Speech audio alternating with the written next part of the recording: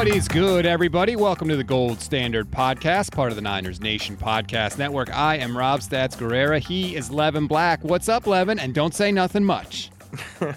No, it's actually an exciting podcast. I'm been waiting all week to talk because it's a really weird transition period where the past matters a lot, the present matters a lot, and the future. You can say those always matter, but it's a weird transition period for the team with the whole quarterback situation and everything that, like, everything matters and everything has to be talked about, past, present, and future. We are going to get into all of that quarterback situation on today's show. If you are new to this podcast, this is what you're going to get. You're going to get hot takes, mostly from me, and cold truth, mostly from the human wet blanket, Levin Black. Going back to the wet blanket.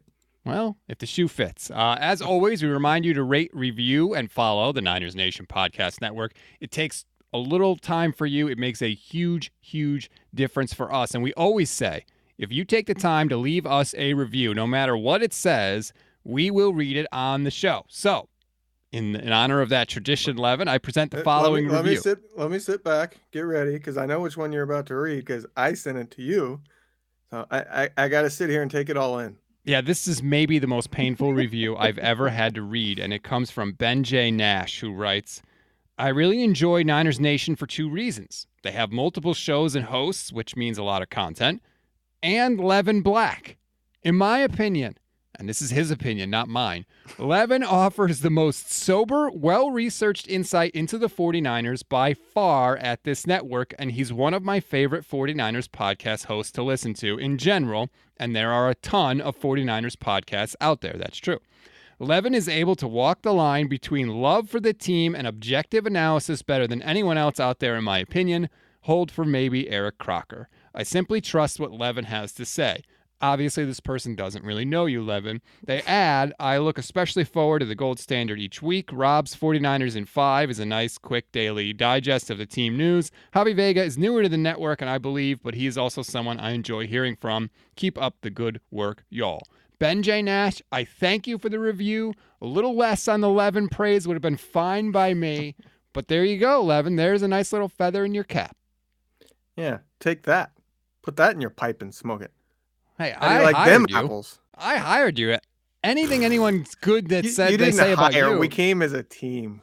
What do you mean? You literally texted me during the interview process, hey, would you come with me and do a podcast with me if I got this job? I want to be able to use it and say that I have this person that will come along. Or I forget exactly how you said it. That means we came as a team. You didn't hire me. I didn't hire you? If I wanted you to stop doing the pod, whose decision would that be? Well, could be either one of ours. Okay.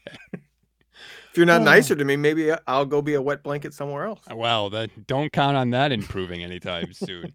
There is so much to talk about on the show today because Kyle Shanahan spoke yesterday. Jimmy Garoppolo spoke yesterday. And obviously, the quarterback question is the single biggest topic of the week. Going into 11, what has now become, because of the last two losses, a huge game against Arizona. Yeah, I mean, you don't want to say make or break. I don't think it's quite make or break. But in terms of fifth game of the season, it's about as close to make or break as you can get. Because if the team right now was 1-3 instead of 2-2, and then they lose and go to 1-4, there's no playoff aspirations. You're just a really bad team. Whereas the Niners are 2-2. If they go to 2-3, you still kind of have a little bit of a playoff hope. So it's not quite make or break, but it's as close as you can truly get this early in the season. Well, especially because you don't want Arizona to be 5-0 in the division with two division wins. I don't. That part doesn't matter to me because at 2-2, I don't. It's going to take a lot to win the division. They're pretty much going to have to, I think, sweep the rest of the divisional games because one of those other teams out there's probably only going to lose 3 or 4 games, whether it's the Rams or the Cardinals. Yeah, I think they're a little bit behind the 8 ball on that. They got some ground to make up for sure. So let's get into some of the cuts that Kyle Shanahan said and some of the things that Kyle Shanahan said, some of what Jimmy Garoppolo said. And I want to make a statement here before we get into all of that because it's very important for me to get this off of my chest. And some people, they don't always listen to the whole pod or whatever. So if you're only going to listen to the beginning part of this and you only take one thing away from this show, please, for me, let it be this. I believe that Kyle Shanahan is going to play Trey Lance this weekend. I believe that was always the plan. But I want to put down for the record that if Kyle doesn't start Trey Lance this week, he can't be the coach of this team anymore. Okay? He got the ultimate get out of jail free card, whether Jimmy's actually hurt or whatever. Something happened enough to the point where he could pull Jimmy Garoppolo and say it was because of injury. No one is going to question him bringing in Lance now. He's not going to get the side eye from the locker room because the story that they are going with is that Jimmy Garoppolo is hurt. There is a management aspect to being a head coach. Some guys are great at it. Jim Harbaugh, great at it. And let me just say, he had the exact same decision in 2012. Alex Smith was playing, got hurt. He went with Cap. What did he say? Well, we're going to go with Cap until Alex is healthy. Cap had a couple good games. He said, we're going to ride the hot hand. 10 starts later, the 49ers were in the Super Bowl. There is a management aspect to being a head coach, and this is a test of Kyle's management, Levin. If he doesn't play Trey Lance in favor of an injured, inconsistent, struggling Jimmy Garoppolo, he can't be the head coach. I can't put that guy in charge of developing the future of my franchise. I look at it this way. You know, you mentioned he won't get the side eye for playing Lance. I think he would get the side eye for playing Jimmy. Yes. Because, you know, at this point, we know he missed Wednesday practice. We don't know for sure if he's going to practice on Thursday because we're recording this Wednesday evening. But he's already missed one of the 3 big practices of the week. And it's arguable whether he's better anyways. I mean, the team had more yards and more points with Trey Lance in the second half, and that's with Trey Lance getting no warning, not even having any prep with pass plays, because Kyle admitted that he only had run plays in his game package for Trey Lance, and having to run a system and game plan that was built for Jimmy Garoppolo's skill set, which was not the same. And yet he still got the team to outproduce, both in points and yards, what Jimmy Garoppolo did in the first half. And so you're going to throw in a less than 100% Jimmy. I just don't see how the locker room wouldn't start to turn and go, what is this guy doing? I completely agree with you. Once you keep Jimmy on the team, if you go to Lance right away, you risk getting that side eye. Now that Garoppolo has played poorly and he might be injured, you're right. The worm has turned and he'd get the side eye for the complete opposite reason. This is a soundbite from Kyle that, like, when I heard it, it was refreshing to hear, but at the same time, like, I was still kind of mad at him. And it's ultimately a good thing, but it was just frustrating for me. Here is Kyle Shanahan talking about how every time Trey Lance hits the field, he's developing. Throughout the summer, him trying to get everything, I thought he got better as it went. Then when he went into the games, it'd be a new learning process, and I think he would get better each week in those games.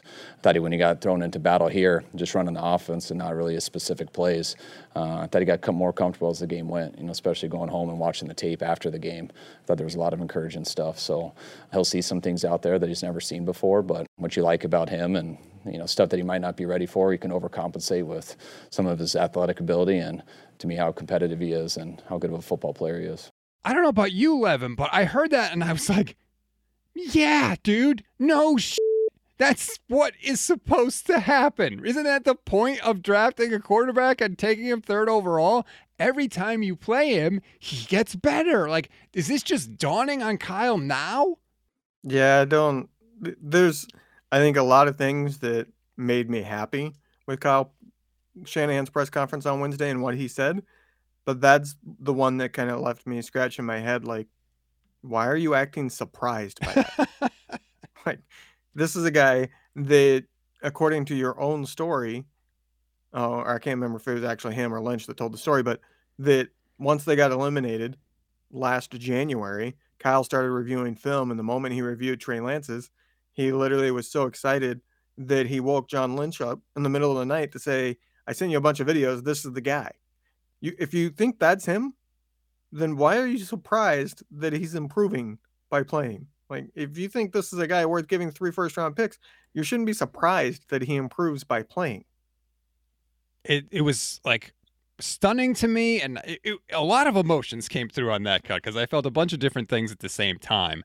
Kyle has talked in the past about the importance of practice and game planning and how Wednesday is really the first big day of the week. And like you said, we already know Jimmy didn't practice on Wednesday. Kyle actually dove into that a little bit and just sort of how the install goes during the course of the week.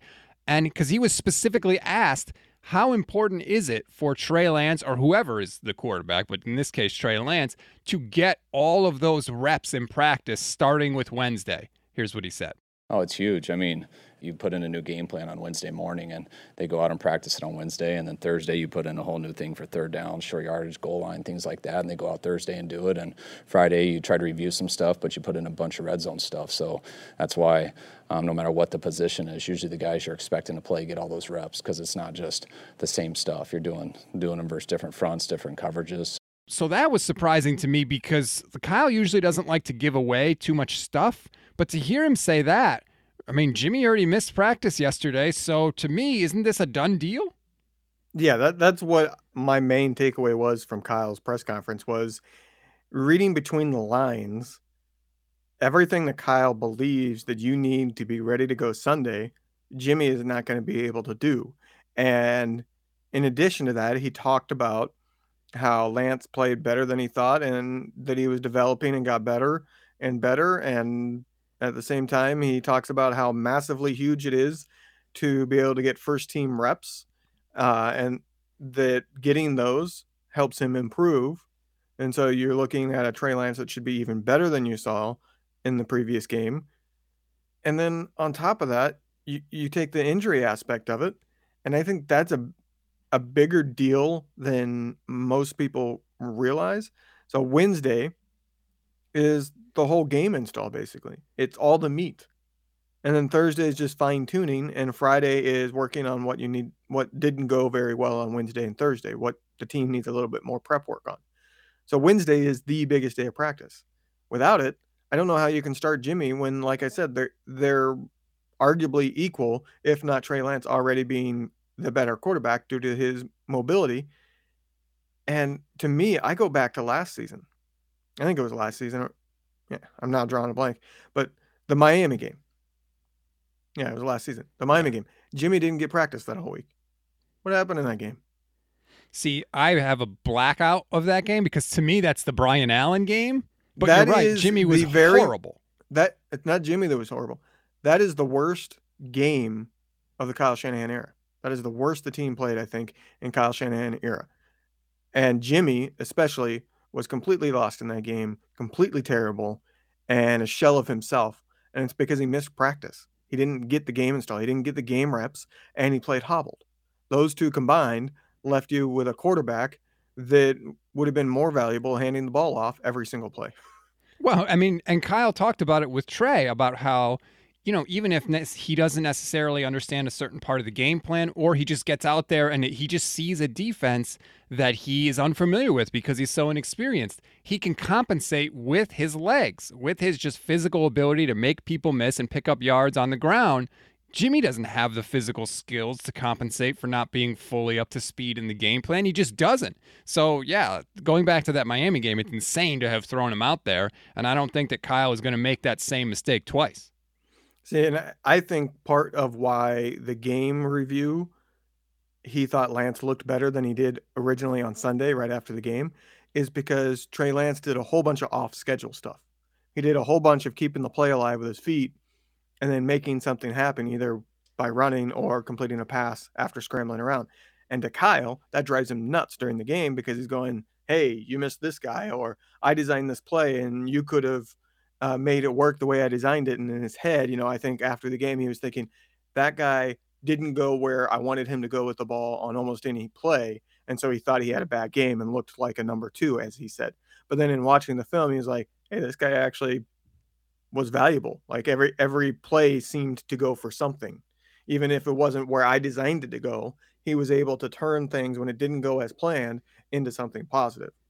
Right. Like, Kyle, the yards don't count more if Trey makes an on-schedule play. Like, if he completely forgets the play and just runs and no one tackles him for 10 yards, you still move 10 yards down the field. It doesn't really, there's no style points, so to speak. But I'm glad you talked about that because Kyle actually dove into a little bit what specifically Trey Lance is working through. And I thought it was really interesting because he was asked specifically, like, hey, in your offense, is there gray area when it comes to what you ask your quarterback to do in terms of like, hey, the defense is in quarter three, so you cover three, so you got to go here. Or the defense is in cover two, you got to go here. He was asked about, like, is there gray area with that? And I thought he had a really interesting answer. Here it is. That sounds great, and it's pretty good if it's on air or if it's 7-on-7, but there's pass rushes involved, there's blitzes, there's disguises, there's people who don't get open.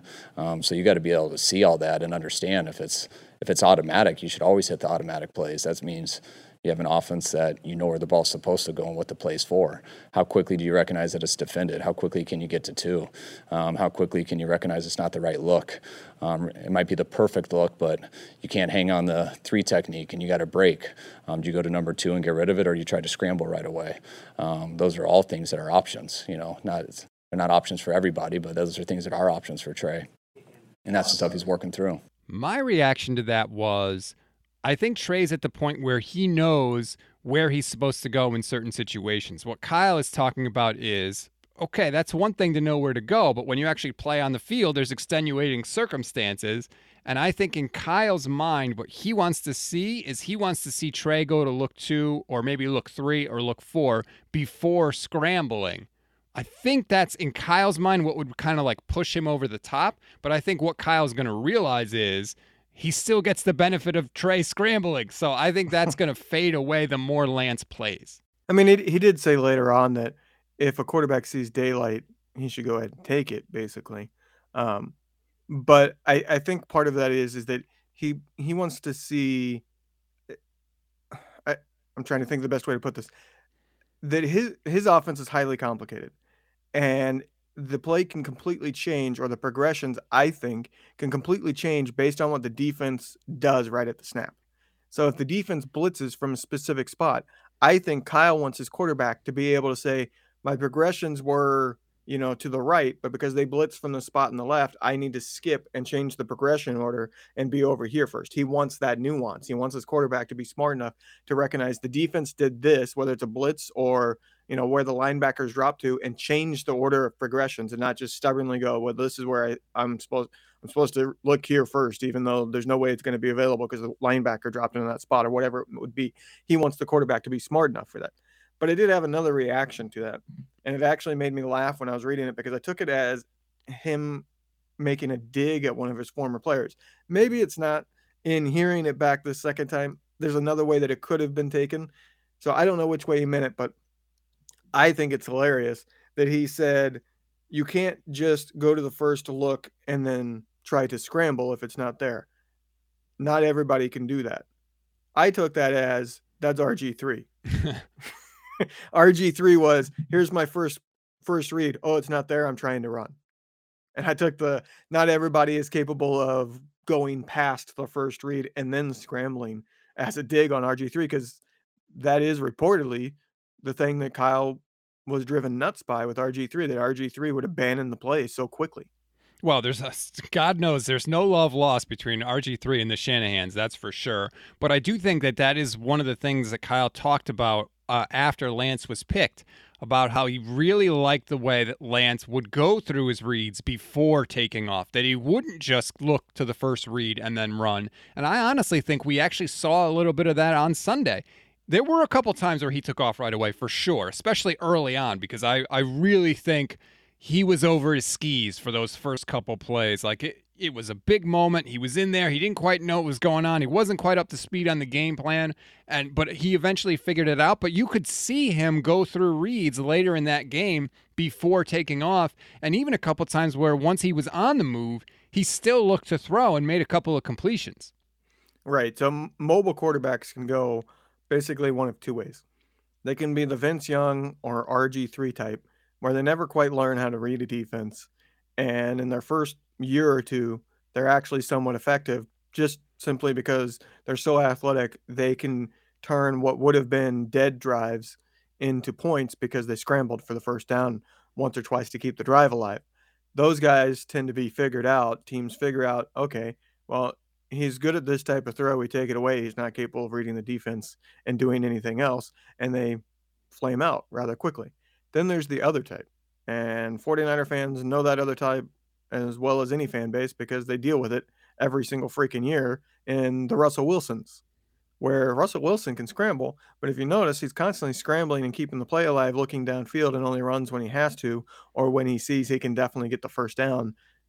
And that is the type that Kyle wants. The other one will be a flash in the pan. He wants the one that's actually a smart quarterback who also happens to be athletic. Yeah, he wants Steve Young. He wants John Elway. I mean, those are the quarterbacks he knows because that's the quarterbacks he grew up around with his dad in Denver. And obviously in San Francisco, and I don't blame him for that. Who wouldn't want Steve Young and John Elway? Do you realize how much fun this game could be on Sunday? We could have Trey Lance and Kyler Murray just running around, chucking it. I think that some people forget, offense is not supposed to be hard. We talked about that on Sunday after the game.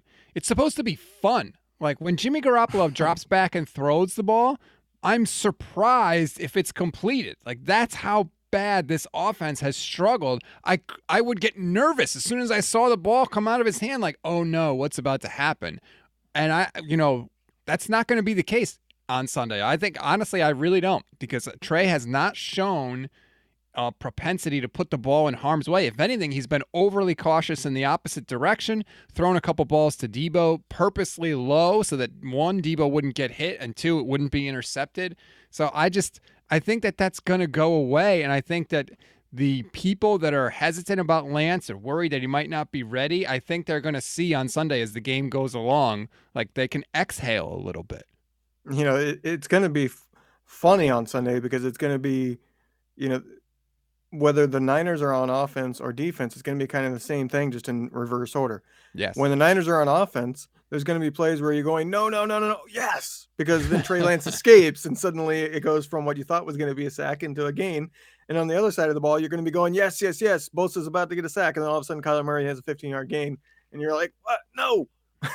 It's going to be a game where until the quarterback's knee is actually down and the whistle blows, you're going to be holding your breath because you don't know what's about to happen. Did Lance look faster to you on Sunday? To me, he looked way more elusive, and he actually looked faster than he did in the preseason. I don't know if maybe he was just pumped up so the adrenaline was flowing, but I was like, whoa, this guy can move even better than I thought. The thing that surprised me with his mobility was I knew that he was fast in terms of his top speed. Once he has some momentum, good luck. And I knew he could make a cut. What I was surprised about was how quickly he got up to speed. He had a lot of quickness, which is not something you expect from a quarterback that size. You know what I mean? Russell Wilson doesn't necessarily have a super high top speed. You know what I mean? He's fast enough to where he doesn't get caught from behind all too often, but he's not a Lamar Jackson fast. You know what I mean? He's not Kaepernick. Kaepernick had a crazy top end because he had a sprinter's stride. Lance has that sprinter's stride. He takes super long strides. I said many months ago when we first started the draft process that Lance's running style reminded me a lot of Kaepernick because their strides are very similar. They're very long, lanky, sprinting type strides. But what surprised me was that he showed a lot of really quick movement where he was up to speed and getting away quickly. Plays where, if you've been watching the games long enough, you'll remember Kaepernick sometimes would start to try to get away, but because he didn't have the greatest of accelerations, the defender would still be able to get him. And I didn't see that with Lance. I saw the quickness that Russell Wilson has. And then, if Lance ever hits the open field, it's going to be hard to catch him.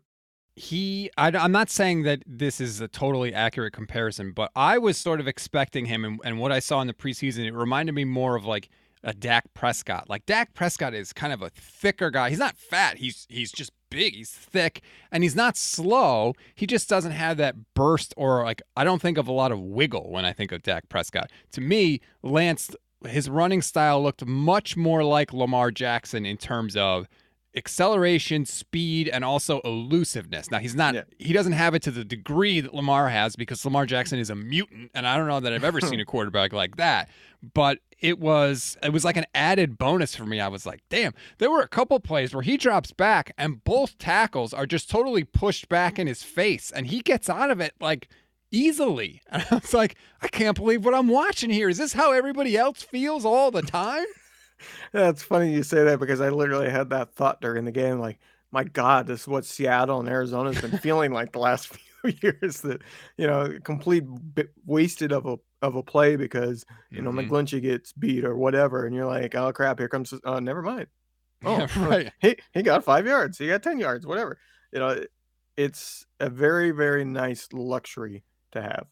Won't it just feel good too, like you were just saying, to do that to Arizona? Oh, Chandler Jones, yeah, great. You won your pass rush rep. Awesome. You know what it means? Nothing. We just gained 15 yards. Hey, Seattle, look, oh, you finally got pressure from the one guy on your team that can rush the passer. Oh, guess what? Doesn't matter. Lance escapes. There's a 20-yard get. Like, I want to do that to other people for a change.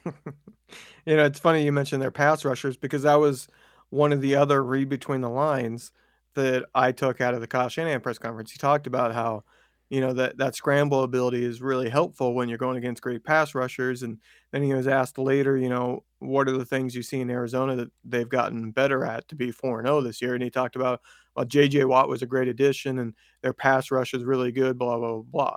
Like if you read between the lines there, they're facing a really good pass rush, and he's saying it's a huge benefit to have somebody that can get away from it.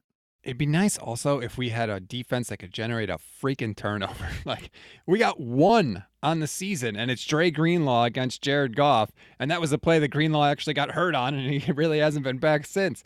Like, the problem is, Levin, and I don't mean to totally go away from the quarterbacks. I just want to mention this brief aside. Who's going to get the turnovers on defense? Because we know it's not going to come from the safeties, because that's not what they do. It's not going to come from the corners because, I mean, let's be honest, they're kind of holding on for dear life. I thought Emmanuel Mosley played well on Sunday, but he's not a guy that's going to get a bunch of interceptions. Like, people keep saying, like, oh, they're going to come, they'll come, but, like, from where? They're not. That was a point I was going to get to when we start talking more about the defense, and I guess now is as good a time as any. That the point I wanted to make was that this defense is not a turnover defense. It's not built to be a turnover defense. The way you generate turnovers is taking risks, whether that's the cornerback jumping a route and risking that he's wrong and getting beat, or the safeties crashing down early to try to jump a route, risking somebody getting behind them, or blitzing. And by blitzing, I mean sending more than one person, actually taking a risk and sending, 6, 7 guys on an obvious passing down to try to make the quarterback rush and make a really bad decision with the ball. The Niners don't play that defense. They play, we're going to send 4 or 5 guys, try to get some pressure, and we're going to lock you down and play it safe and just stop you from trying to get the completion, not try to take risks that could backfire on us. And the broader point I wanted to make is when you play a defense in that style, you play a defense that is not going to be prone to getting a lot of turnovers. You cannot play an offense that turns the ball over. Right. That is a recipe for disaster. It doesn't matter if the offense is highly efficient. Even if the offense is efficient and scores points, if they don't turn it over, the turnovers will kill you. They are momentum swings, and they are very easy points for the other team because they normally get great field position when it happens. The Niners are, I believe, got the 4th most turnovers since Kyle Shanahan became coach, and Jimmy Garoppolo himself has one of the highest turnover rates of a quarterback who has gotten, I think the cutoff was 20 starts over the last 3 years. His actual turnover rate is in the bottom 10. So that is a bad combination, and I think as big of a reason as any for why Jimmy Garoppolo shouldn't be the starter, because Lance had extremely low turnover numbers in college, and so far hasn't shown a propensity to turn the ball over, whether in the preseason or in the half that he played last game. So I think just based on that, he's the better fit quarterback because you cannot turn the ball over when you have a defense that is not going to force turnovers. The turnover numbers for Garoppolo are staggering when you consider the fact that he's not even throwing the ball deep down the field. It's amazing to turn the ball over that much when you're not throwing the ball down the field. Like, how is this possible? Yet he has consistently found a way to do it. I know going into the year, the 49ers had the worst turnover differential in the NFL since the hiring of Kyle Shanahan. I know that Josh Dubow from the AP had a tweet that I'm now trying to find that Javi and Leo mentioned on Oh Hey There on Tuesday, which I now can't find. But I think the 49ers have 115 turnovers 115 turnovers in that time?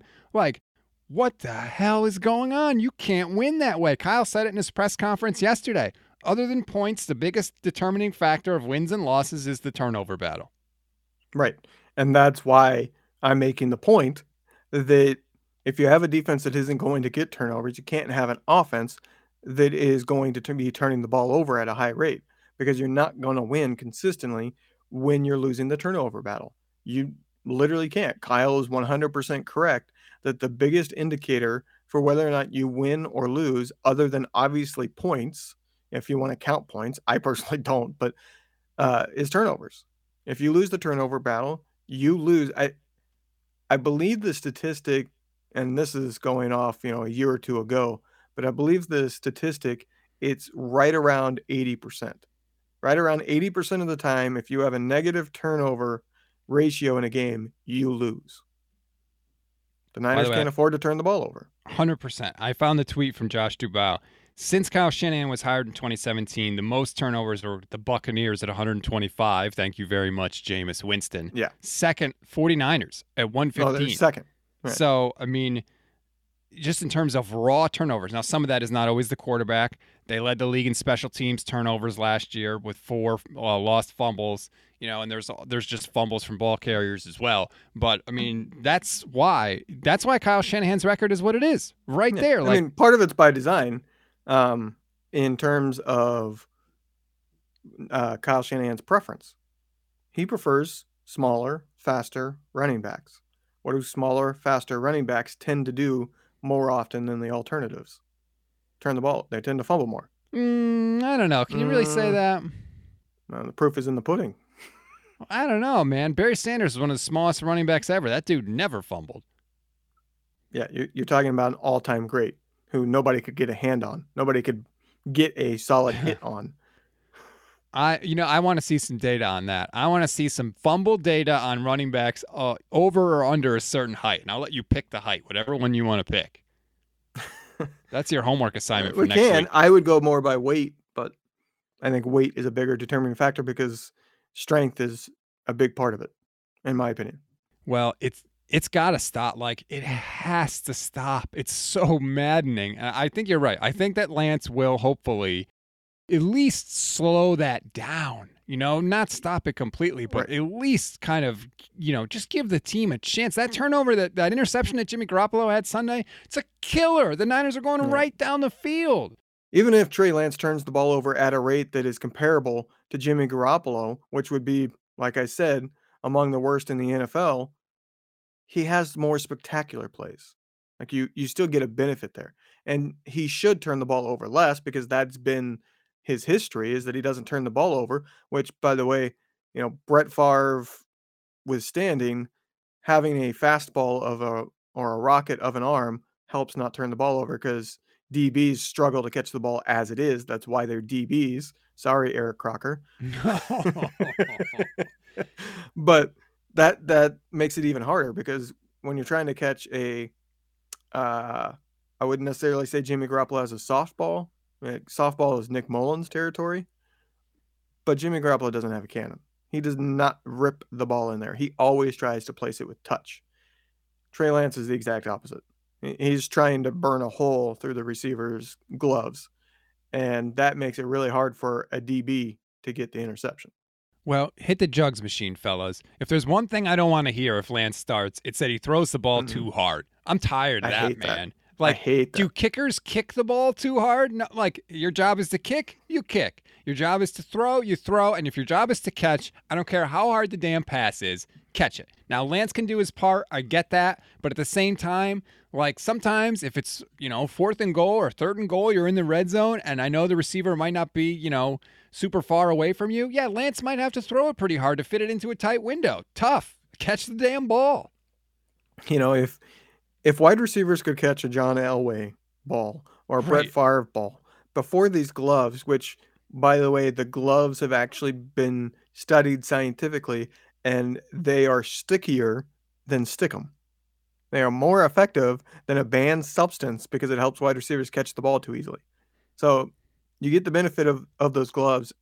If you can't catch the ball, it is 100% Not even 99%, 100% on the wide receiver. But I will make one caveat there. When you practice all week with a Jimmy Garoppolo throwing you the ball, and then suddenly you get in the game and it's coming at you a split second faster, it takes time to get adjusted to the difference of speed because you have so many reps of the ball coming at a certain speed. When that changes as drastically as the difference between their throws is, it does take a little bit because it's a muscle memory thing. That's fair, but you got all week now, so I don't want to Right. hear about that. You're a professional. You should be able to adjust quickly. Exactly. So, yeah, I'm excited. Like, it's funny to me, right? So we had week 1 and week 2, and especially week 1, right? They win the game, but it felt like a loss. We talked about that in the Instant Reaction podcast. Week 2 was kind of shaky at the end there too. So you won the game, but it was more like a sigh of relief than anything else. They lost the game last week, but I'm like, I feel better about it than I did the wins early in the year because of the fact that we might get to see Trey Lance this week. It's sort of a weird flip-flop. It's like the Bizarro season for the Niners so far. Yeah, I would say this is the most excited I've been for a game other than obviously week 1 when I was starved for 9 months of a Niners football game. But I was going to make a different point here that if the Niners do win on Sunday, can we just go back to last year where they can't play in Levi's Stadium? Well, they are 1-6 in Levi Stadium in the last 2 years. 1-6. Meanwhile, I think it was 8-5 or 8-6 on the road. Like, okay. If they win on Sunday, maybe they shouldn't play in Levi. Which, by the way, that still pisses me off. The fact that they didn't build Levi to be a home field advantage. Like, that still makes me mad. If you're building a football stadium, rocking. It gets rocking, but I don't understand why, if you're going to build a new stadium in today's day and age, use some scientists and sound engineers so that you can make it as loud as freaking possible. Like Seattle. There's a reason why Seattle is loud, and it's not 100% the fans. And there's a reason why Kansas City is loud, and it's not 100% the fans. Part of it is the stadium design. That still pisses me off that they didn't build it with that in mind, and that they also didn't build it while paying attention to where the sun is. Yeah, that is amazing to me. Like, no one thought about this. Like, hey, we're building a stadium in California. Maybe we should make sure our team is not roasting underneath the burning star. But, I mean, it is what it is now. At least they got the damn grass right for a change. Yeah, cross your fingers on that. Got the lights and the grass correct. It only took a couple of years, but we figured it out. The other point I wanted to make before we go is this is the most adversity Kyle Shanahan has ever faced as head coach of the 49ers. Clearly, right? Like, even his first year, they lose the first 9 games of the season, but he got a pass, you know? It's his first year. It's not his team. And they traded for Jimmy Garoppolo, and we all thought he's got the quarterback of the future. Jimmy comes in. He doesn't lose. And even though their record was bad, people were like, okay, you know, now he's got it. Now he's off and running. 2018 starts. Jimmy tears his ACL in week 3, and it's like, oh, well, okay, we got to give the Niners a pass again. 2019, Jimmy finally stays healthy. They go to the Super Bowl. Great. No criticism there. No adversity there for Kyle Shanahan. They were the number 1 seed, 13-3. 2020 happens, and they have injuries like I've never, ever seen a football team have before, and he kind of gets a pass. But this year, it's all on him, right? Because we are in a place, and I didn't think I would ever say this, where the offense is the problem for the 49ers. And he hasn't had, you know, the crazy rash of injuries, at least on offense, that he's had in the past. And it's the first time that Kyle Shanahan specifically is, you know, his seat's getting a little warm. I think he feels it a little bit for sure. And so I'm interested to see how he responds. You know, he dipped into the bag a little bit last week, Levin. They did that double pass behind the line of scrimmage, which they thought it was a great idea to do that with Jacques Patrick, who's been with the 49ers for about 10 minutes. But he tried it, right? Like, he dipped into the bag a little bit. So I think I think that was a sign that, like, he knew he needed to get the offense going. He wanted to jumpstart it. But I think Kyle's feeling it a little bit here. So I want to see what he does this week. I think there's going to be criticism going Kyle Shanahan's way unless they win. Now, there's different levels to the criticism, but say Trey Lance plays well and the Niners lose a close game. The criticism is going to be, why wasn't this guy starting from the start? You would be 4-1 or 3-2 instead of 2-3. You know what I mean? Like Trey Lance can play well, and he can criticism for not playing him earlier. How did you not see the guys this good, even if they lose? But if they win, like if let's say they win and Trey Lance plays lights out, there might be some criticism there for the same thing. Yep. Why didn't this guy play all season? If the guy was this good, how did you not see it? Why was this guy stuck on scout team? It's very important that he does the scout team, Levin. Those won't be very heavy criticisms if they win. But if they lose, there's going to be criticism. And I think if they lose and Trey Lance doesn't do well and the offense doesn't put up points, I don't think he's going to get a pass. I don't think people are going to go, well, he was stuck with a rookie due to injury. They're going to say, where's the offensive genius? Yep. I agree. The worm is turned on that. Like, the honeymoon is over, clearly. And, well, yeah, I think the I don't want to say that. The focus of people is definitely on him. He is the guy that everyone is looking at like, hey, dude, it's on you to fix this. Because they have been, since the first half against Detroit, it has been a struggle. Outside of week 1, they haven't scored more than 7 points in the first half of the last 3 weeks. 7 points. Like, you can't do more than that. They couldn't even get 10. God, like I never thought we'd see a Kyle Shanahan team struggle like this on offense. And we could be. That's the exciting thing. We could be at the end of those struggles. Imagine that. I just don't want to be miserable for an entire freaking bye week. Like that's the worst part. That's what's scaring me more than anything else. If Trey Lance plays bad, there's at least Trey Lance looked good, to pick you up and carry you through a bye week where you're only 2-3. But if Trey Lance plays bad and the Niners lose, that bye week is going to be miserable because it's going to be, this guy might not be it. And this team's not making the playoffs. Like it's going to be like put a cap on the season already. And it's just, can Trey Lance improve enough to still look like the future by the end of the year? That's what scares me. You're not wrong, by the way. The bye week when your team's coming off a loss, especially if you have a quarterback that plays bad, that 3 is straight like losses. Well, yeah, a miserable NFL experience as a fan because you're just like the hope, right? It's the lack of hope that really just digs into your soul. Let me ask you this really quick before we go, because this is a question that I would have had a very different answer to before I saw Jimmy Garoppolo with the 49ers. How many games of Trey Lance playing do you need to see, before you say, yep, we got one, or he ain't the guy? I think it's a different answer for each of those. They don't have the same answer. I think you can say, yep, we got a guy here. I mean, if it was the absolute craziest perfect game, one game, but that's highly, highly unlikely.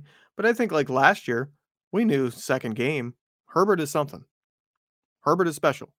Herbert has something there 2 games in. You know what I mean? I think he had something like 7 touchdowns in his first 2 games.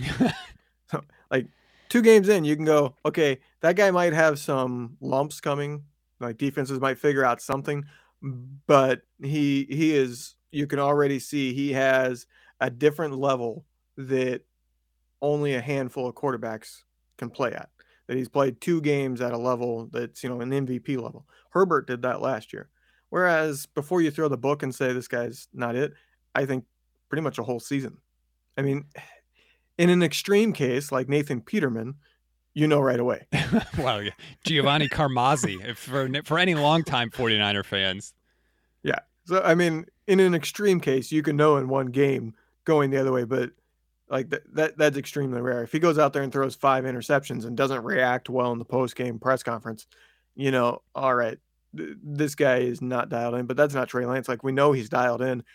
The rep is he has a phenomenal work ethic. He's already won over quite a few of the players. So I don't think that's going to be an issue for him. I think we would have to see a full season before we would be able to say Trey Lance just can't process quick enough. which is, I think, the thing that would be the question mark is, can he process quick enough to run a complicated offense? Let me rephrase the question then, because I didn't phrase it clearly enough. How much Trey Lance do you need to see before you're willing to say he is one of those Justin Herbert, Patrick Mahomes, like one of these elite guys? Could see it Sunday. I don't think we will, because we didn't see it in that second half, which that's a little bit unfair. You know what I mean? But I think you can see the potential in one game. If he goes out there and he has flashes and he looks like he's learning, he's improving, he's not swallowed up by the moment.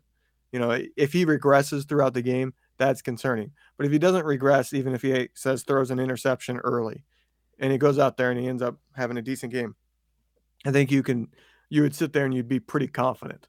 You wouldn't be pounding the table, this guy is definitely it, but you'd be pretty confident and say, look, this guy has the mental makeup to not fall apart, which is a very important thing. Not all quarterbacks have that.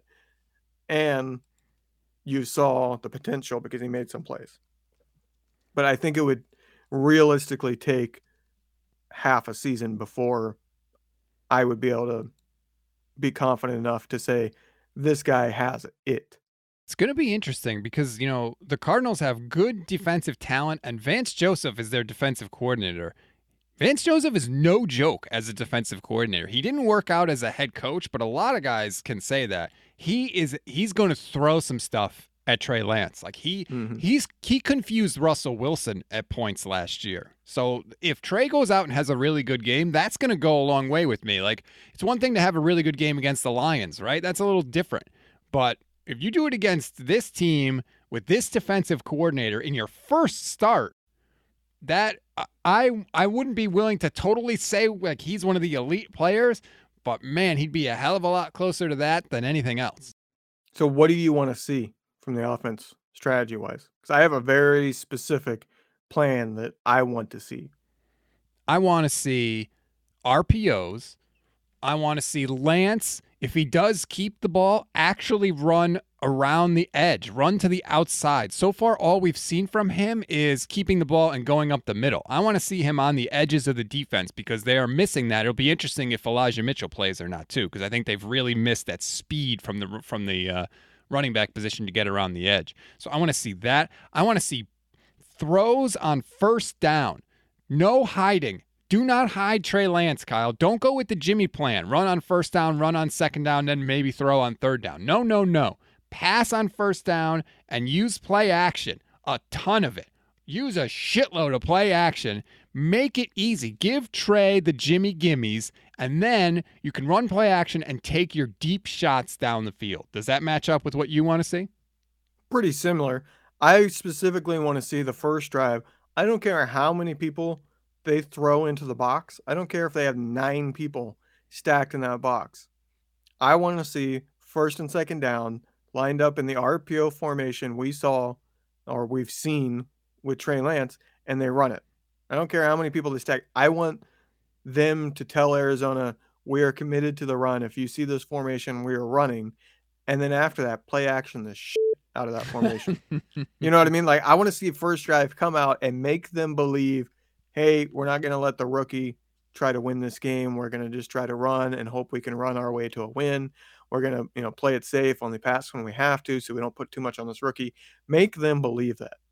And then after that first drive, if they stack that box, start running double moves and the deep routes that we saw in preseason, the Trent Sherfield, what we just saw to Debo, that's what I want to see. I want to see a game plan that comes out and makes Arizona believe that they're going to run the ball, but then actually end up passing 40 times. Akash had a stat on the Shanahan plan yesterday that blew me away. I don't know if you saw it. I believe there's an article on NinersNation.com right now about it. George Kittle and Deebo Samuel have 71% of the 49ers targets this season. You know what I'd like to see? I'd like to see a double move from Brandon Ayuk and him take it 70 yards to the house. That's what I would like to see. Can we get this rookie that we traded up to draft in the first round some touches, please? Can we incorporate the weapons that we have? Can George Kittle get a freaking touchdown? We're a quarter of the way through the season and George Kittle doesn't have a touchdown. Yeah, he has 4 touchdowns since the start of last year. 4. Like, forget the whole, oh, is he better than Kelsey? No, he's not better than Kelsey. He's not better than Darren Waller. He's maybe the third best tight end. You can make an argument that Gronk is better than he. Like, enough, man. I know we like him, and he's a cool dude, and I love him. And he blocks like crazy, which is awesome. But you're not the highest paid tight end in the league because you can block. Get the ball in the damn end zone, George. Yeah, it's like the leak out has been stopped. Like, that was the bread and butter Kittle play. Fake like you're running, fake like the Kittle's going to block, and then have him leak out behind the offensive line to the opposite side, now the quarterback turn and throw it back. That doesn't happen anymore. Teams literally have somebody assigned to Kittle. Everybody runs it too. Yeah, it's literally somebody is assigned to Kittle at all times so that he can't leak out and sneak his way through a back door to get wide open. And that's why you've seen Juice running that more often lately, because teams sometimes don't key on Juice when you fake a run in the beginning. I really like that one of the plays that Kyle went back to in this game with Trey is the sort of the wheel that he threw the touchdown to Sherfield against the Chiefs in the preseason game. That's the same play basically that he hit Debo on in the game against Seattle. So I like that Kyle recognized, like, hey, this might be something that Trey is comfortable with. Now, I'd also like to thank the Seahawks for literally just not covering Debo. I actually saw there was like a next-gen stat. Nobody was within 17 yards of Debo Samuel. It was the most separation any receiver has had. I want to say it was about 10 years. I cannot remember the year. Jeez. But it was the most separation that anybody's had, and the previous most separation anybody had was, I believe, on a go route where there was no safety help and the cornerback fell down. I could tell. It was literally like, okay, you're in man here. Oh, you fell down, and the guy's on a go route, so he's not stopping. I could tell right away because I saw Jamal Adams point. There's two things. If you watch that play, you can see Jamal Adams point, and I was like, uh-oh. He's talking to his own team there because he knows what's about to happen. And the other hilarious thing is, too, Kyle is basically standing right next to Debo when he catches the ball on the sideline. And if you look, as soon as Debo catches it, Kyle goes with the fist pump and puts his hand in the air because he knows it's a touchdown because there's literally nobody else in the whole stadium near him. And, I mean, at that point, that was like exactly what they needed to get back in the game. I was like, holy crap, we finally got one of these weird breaks to go in our favor here. It didn't ultimately work out, but my God, it was fun to see a nice 79-yard touchdown. And I do think part of that was the effect of Trey Lance.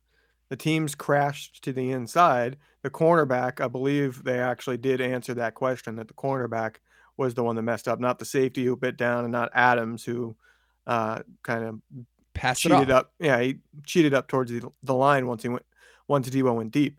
It was the cornerback was supposed to break off, but if you watch the cornerback, he's not looking dead on at Debo. You know what I mean? He's not in man coverage. I think that was the Trey Lance, and then there's another play that a couple people have actually pulled and posted on Twitter, and I find it absolutely hilarious, especially when it's slowed down. And it's a play where they're running the RPO, and Lance gives it to Sermon. It was the biggest gain of the day for Sermon. I always want to say Sherman. Like, he doesn't play for us anymore. Yeah, I know. Thankfully, based on what we saw on Sunday. But he literally gives it to Sermon, and a linebacker is right there in the hole, ready to make the play. Like, he's literally right in front of Sermon, and Sermon's got nowhere to go, except for the linebacker pivots and starts running forward and to the outside to get after Trey Lance. And Sermon literally runs right to where that linebacker was standing a second before. That doesn't happen with Jimmy. That was a linebacker going, I'm not letting this rookie get the edge on me. It opens up so many different possibilities. So, I mean, at this point, like, I cannot wait to see it. I can't wait to see it. I think it's going to be super fun. I don't know necessarily if the 49ers are going to win the game, by the way. I would pick the Cardinals to win the game. Are you picking the Cardinals? Yes, I am picking the Cardinals. They're at home. They are rolling right now. I think that they finally have upgraded the roster a little bit to, even though I think they're still running some of the same Cliff Kingsbury plays, like they're not throwing a screen to 80-year-old Larry Fitzgerald anymore. You know, they're throwing it to Rondale Moore, who runs a 4.240. Like, that is a factor. And I just think I think Arizona is way better than I thought. But I just want to see what Trey does. Do you know who leads them in receiving? Is it Christian Kirk? No, it's AJ Green. Yeah, isn't that insane? The ancient one. Yeah, the broken leg one. Guy was never healthy. He's the Jimmy Garoppolo of wide receivers. Wow, that is a shot right there. I don't know what AJ Green did to you, but man, that man has a family, Levin. I thought you were saying it was a shot to Jimmy Garoppolo. No, it's a shot to AJ. AJ Green's a better receiver than Jimmy Garoppolo was a quarterback. Oh, I'm just saying he's always hurt, never healthy. He has been banged up. Actually, Hopkins has not had a phenomenal start to this year. He has been pretty mediocre because they've been able to do whatever they want elsewhere pretty much. I mean, that offense has done things. But yeah, it is Rondale Moore who scares the ever-living crap out of me because of the speed. I mean, I obviously know Rondale Moore quite a bit because he went to Purdue. Oh, here we go. And he scares me because the speed and the fact that what's he going to play and who do we have hurt? He's going to be running through the slot. And we're not having K'Wan Williams. So he worries me a lot. Yeah, there's threats all over the place for Arizona. Let's be honest. But who are you picking for the game? You know, I've been thinking about this all day. It might be denial. It might be I can't face the fact that we're going to be 2-3 with 3 straight losses. But I just have a feeling that the Niners are going to win a close game. I have a feeling Arizona is due to be a little off. Like, they've been on both offensively and defensively. They have not had mistakes. They haven't made mental errors. You know, they've had like the perfect game plan every week. I feel like they're kind of due, and Kyle knows Arizona. I mean, Jimmy Garoppolo has 2 400-yard passing games against Arizona, if I'm not mistaken. So I think Trey Lance will make a big difference. He will help the bad plays turn into something, and Kyle knows how to beat this defense, I think. That's a fair point. We're going to find out about Arizona. I don't think it will be overly high scoring. I think it's actually going to be a quick game because both quarterbacks are going to be able to scramble, so the clock's going to be running. And I think that both teams are going to want to run the ball more than people are expecting because the Niners defense is struggling against the run. And I think Arizona will come out wanting to do that because I think they're expecting the Niners to expect the pass. And so I think they're going to come out and run more because they've been running well. And Chase Edmonds was a beast last week. Yeah, he's been a beast since they got him. But I think the Niners will come out and they'll run a lot of RPO. The over-under on the game, if you're wondering, is 49.5 points. Arizona is favored by 5.5 points in the game, which obviously, you usually get 2.5 or 3 points for home field advantage. So clearly Vegas is taking the Arizona Cardinals. We'll see. It's going to be fun. And we're going to find out about the Cardinals, by the way, Levin. They are in a stretch. So they had the Rams last week. They have the Niners this week. Then they play Cleveland. Then they have a bye week because they're playing the Texans. Then they play Green Bay. Then they play San Francisco again. Like, that is a run of games for Arizona. We're going to find out if they're real over the next, month and a half. Last point I'll make is this is the NFC week. We have the game tonight, Thursday, that is the Rams-Seahawks. And then we have a huge game, especially for the Niners season. I mean, Arizona can afford to lose the game. As we talked about, Niners can't really afford to lose the game and still expect to be making playoffs, realistically. I think this is a very big week, and I'm excited because it's actually a playoff mattering Thursday night football game. Yeah. They've been exciting and fun games so far this year, but they've been two teams that they don't freaking matter. It's nice to finally have a game on Thursday that's not just, it wound up being a good game. It's like, no, you anticipate this game because it's going to be awesome and it's going to be a ton of fun. Who are you taking in that game really quick? Oh, the Rams. It's Thursday. I hate predicting anything, whether individual accolades or team-wise Thursdays, because the short week is such a big deal that teams do not come in, like really good teams come out and lay an egg because they didn't prep and it affected them more than the other team. But I do not think Seattle is good. They should be 1-3, and that defense is horrible. And guess what? McVay just got game film on what his offense can do against Seattle's. That's a good point. They're on the same system. Well, at least he'll know what not to do. I'll tell you that. It's going to be fun. The Rams always seem to beat the Seahawks. We'll see if that trend holds up. All right, that's going to do it for this edition of the Gold Standard Podcast. Again, everybody, please take 5 seconds, leave us a rating and a review, and make sure you smash that follow button as well. We really do appreciate it. It really does help us get discovered. We have been crushing it lately, and that is thanks to you. We appreciate it.